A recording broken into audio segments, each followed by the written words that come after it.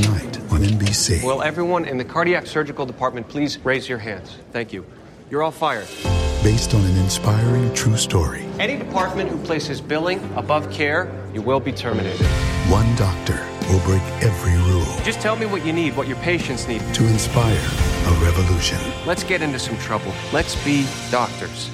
Again. From the network that brings you This Is Us, New Amsterdam, tonight on NBC. This podcast is brought to you by Simply Light. Introducing Simply Light Lemonade. Can you hear that? That's the sweet sound of 75% less sugar and calories. We want to make sure you hear it's 75% less sugar and calories because it tastes so good.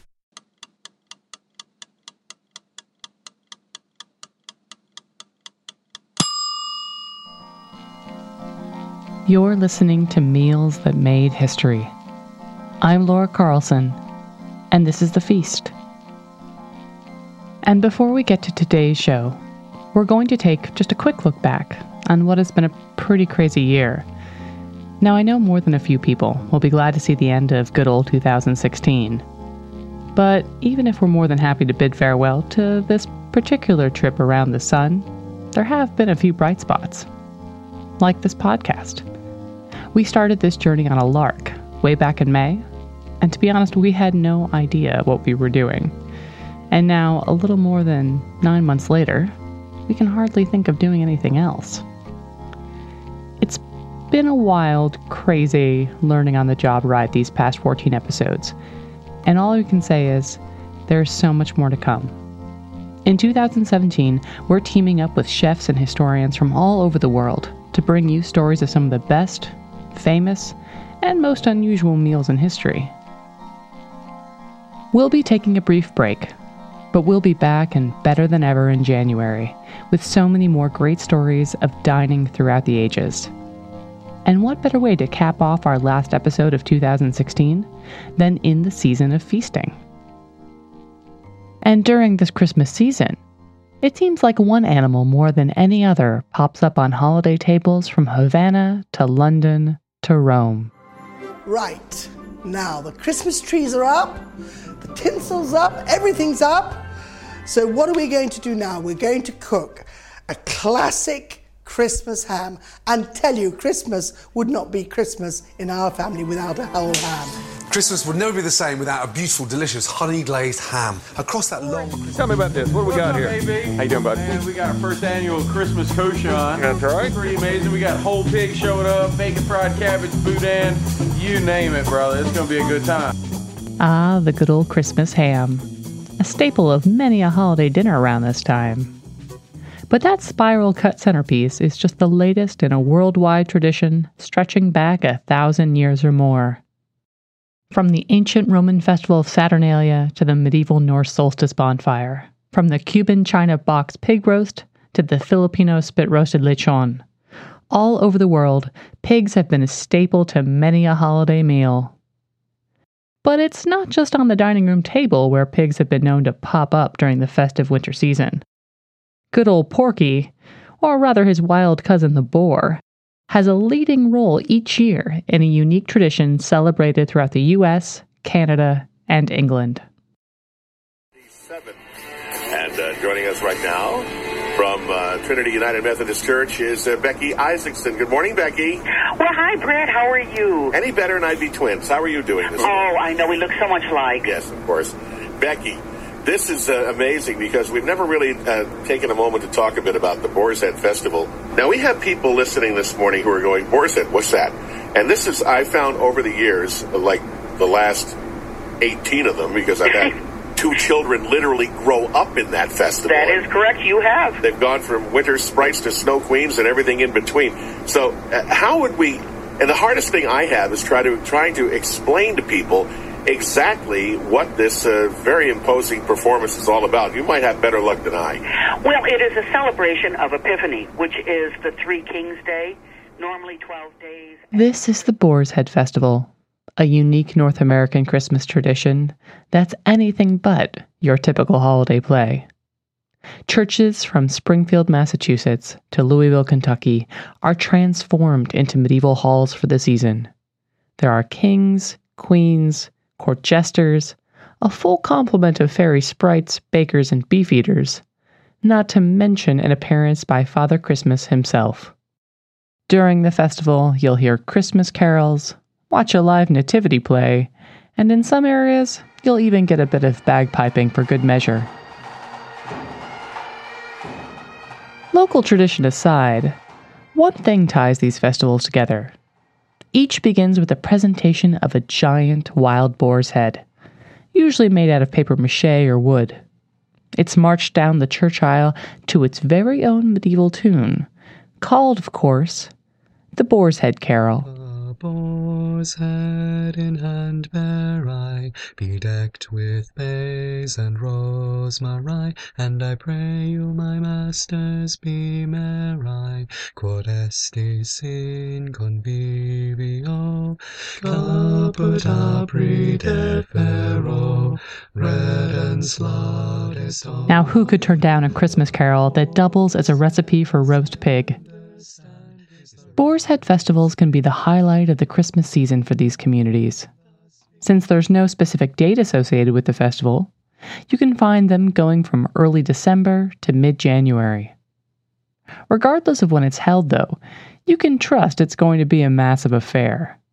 With all those sprites, butchers, and bakers, casts for the festival can number into the hundreds, and often take most of the year to plan and set up. For many folks, Boar's Head festivals are beloved traditions, some going back 30 or 40 years. In Louisville, Kentucky at St. Paul's Methodist Church, it's a way to get the whole community together. I'm Pauletta Matthews. I viewed the first Boar's Head, and my husband was participating in that as a character in the performance, and I had worked on costuming. My name is Emma Westland.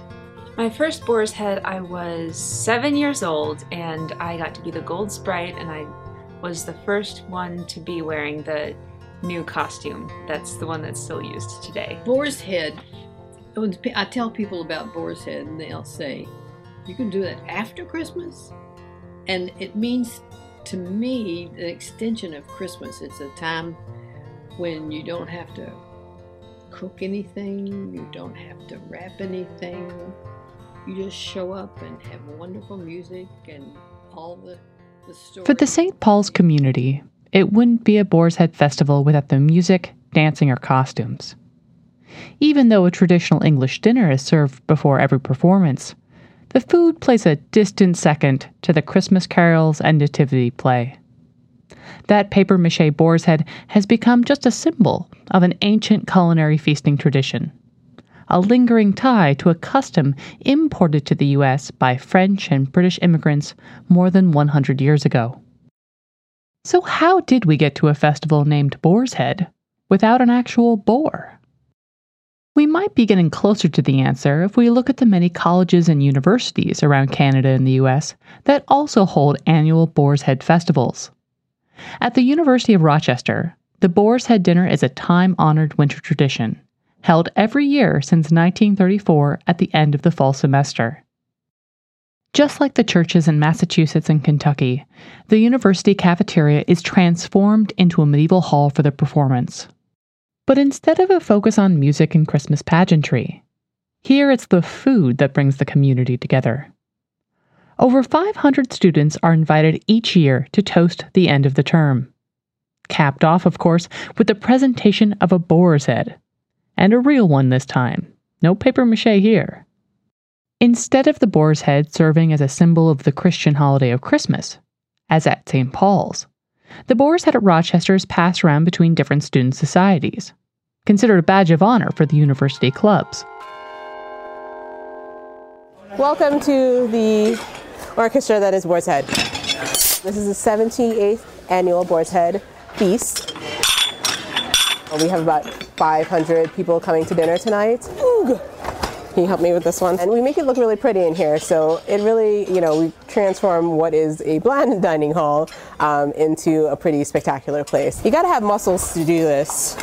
Can't be weak. We try to, take it back a couple of 100 years or so. This is probably one of the longest standing traditions on campus, aside from probably convocation. So, it's really one of those special things that people just keep on coming back for more. It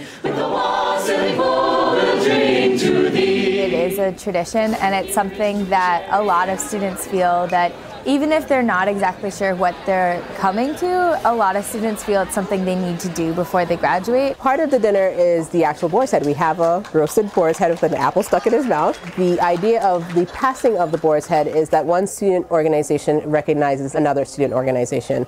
So it's kind of a way of saying we think you've done a really great job of contributing to campus and really contributing to the community of campus, and we want to recognize you for that. We are pleased to pass the boar's head to the DeLions organization. I'm just really happy.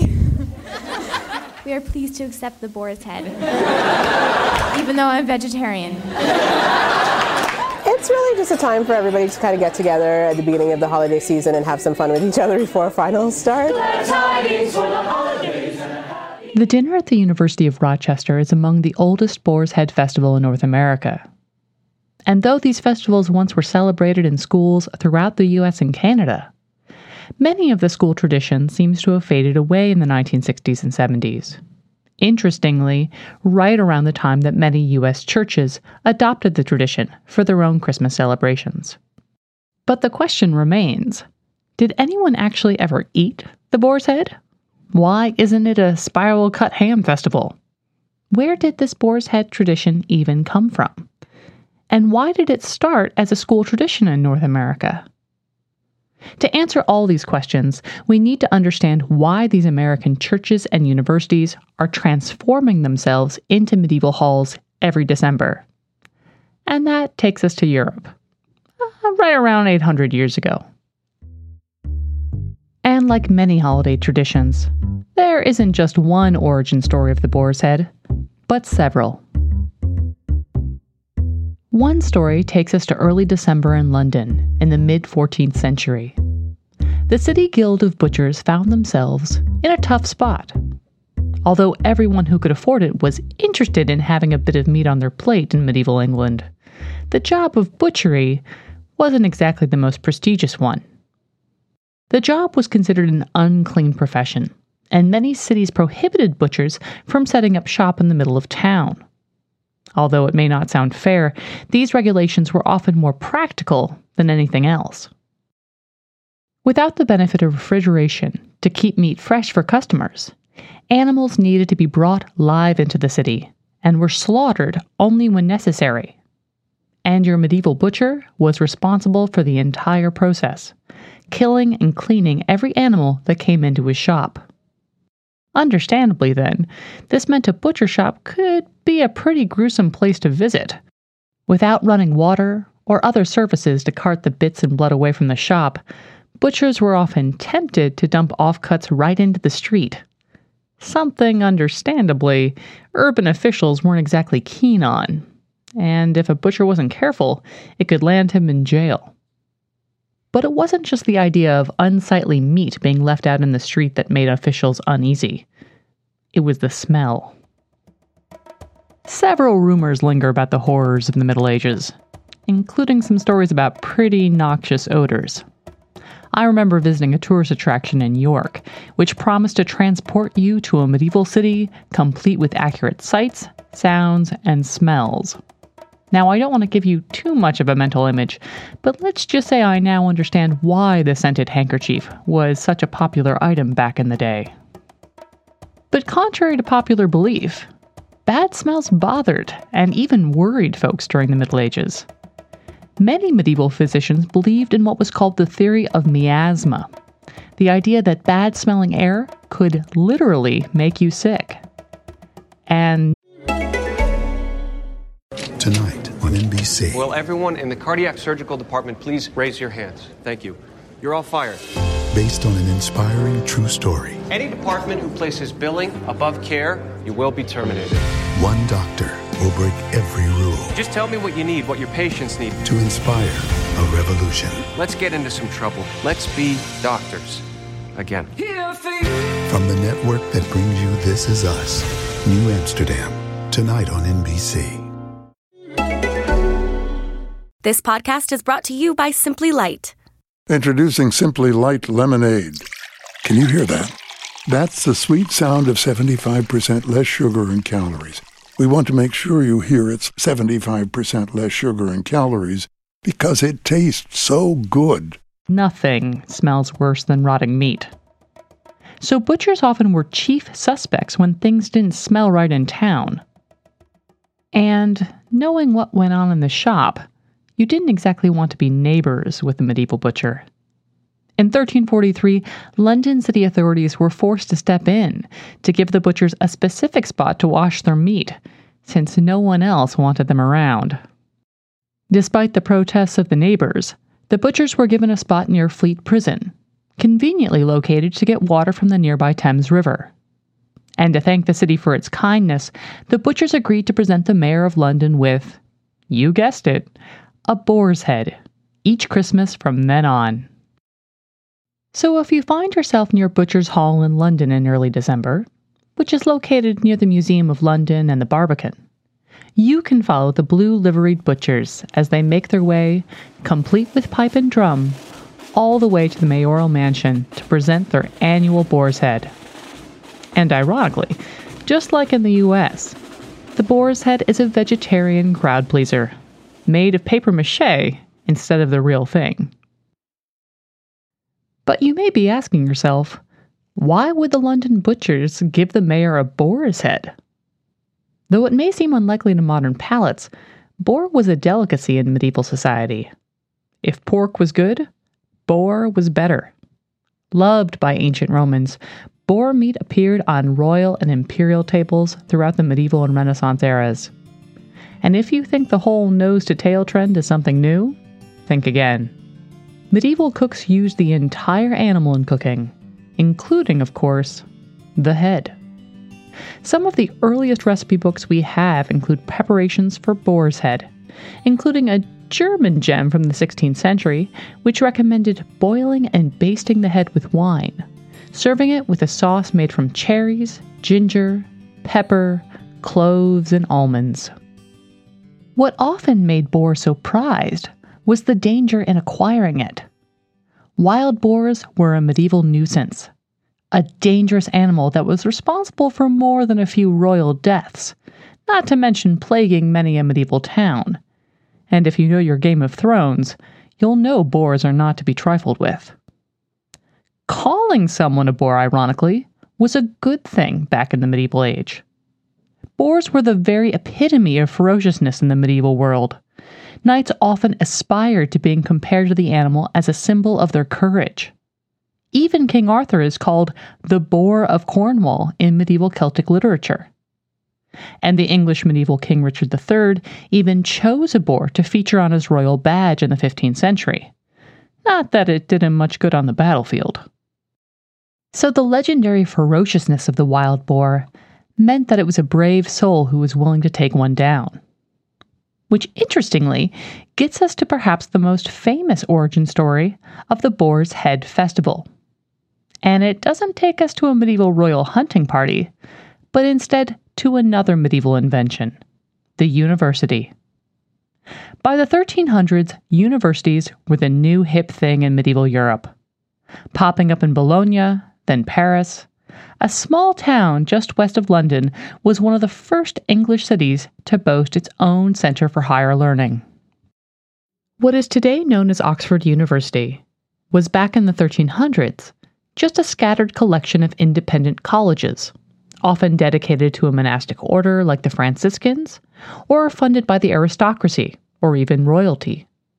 One of these, founded by the chaplain of the royal household, named his college in honor of the Queen of England at the time, Queen Philippa, the wife of King Edward III. The Hall of the Queen's Scholars, as it was officially known, was founded in 1341, and from then on enjoyed the favor of the Queen, who donated land and money to the college throughout her life. Now, life for a medieval scholar was a pretty strict one. Students were expected to live, study, and pretty much remain in their colleges at all times. Not that it was a bad life. The college employed a large staff to cook and clean for the scholars. And the original statutes for the college required the permanent employment of both a cook and an in-house brewer and baker. Students were given at least 2 meals every day, which included a daily ration of bread and beer. The statutes even went so far as to indicate how much the bread for each student ought to weigh. Colleges soon became known for their food, often taking to poaching especially good cooks or brewers from other colleges, a tradition that continues today. Now, even the most serious scholar can get antsy from time to time. And so it was that sometime in the late 1300s, as the story goes, a scholar found himself walking through the forest, his nose buried in a tome of Aristotle. Now, the poor student was apparently too engrossed in his reading to notice the approach of a wild boar. When the scholar finally looked up from his book, the boar was already nearly upon him. And without any other weapon nearby, the student fought back with the only object he had. He hurled the weighty manuscript at the boar as it leapt up at him, mouth open wide. And as luck would have it, the student had timed things perfectly. The boar caught the book in its throat, and down it came, literally choking on the words of the Greek philosopher. And certainly not one to pass up an opportunity for boar meat. The scholar dragged the conquered beast back to the college, and not long thereafter, the entire student body dined on the medieval luxury of roasted boar's head. I don't know about you, but to me the story doesn't hold that much water.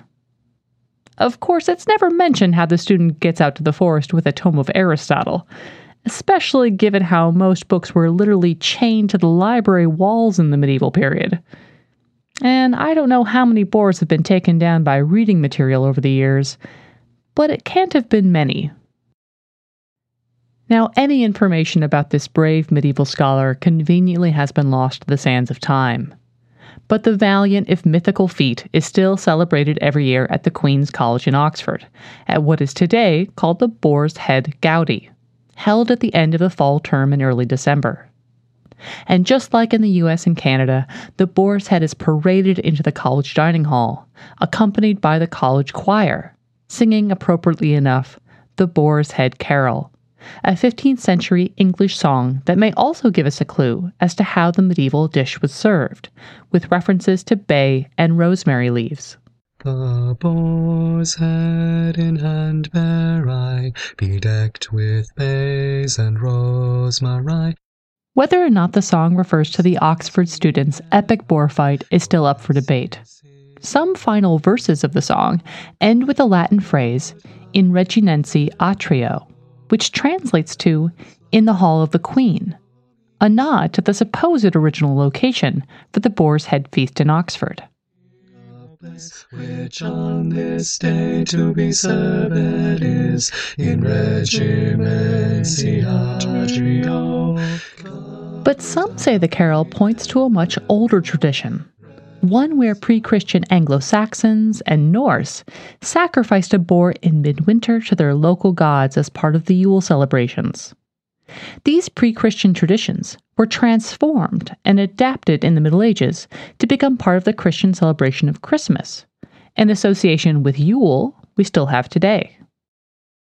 What is clear is that boars, and eventually pigs, have been a common centerpiece for many a Christmas meal, although they've faced some competition over the years from other meats, such as the goose, a Victorian Christmas favorite, and the turkey, which may be more popular today in some Canadian and English homes than the traditional ham. But are these just modern versions of the Christmas boar? Take the southern U.S., where a New Year's favorite of hog jowl, basically pig's head, and black-eyed peas are eaten to bring luck in the new year. Such a tradition may be a close culinary echo of the medieval boar's head tradition. So forget the 8 tiny reindeer. This year, I'm putting some holiday wild boar in the front yard as our house's official animals of the season. You know, keep the neighbors guessing.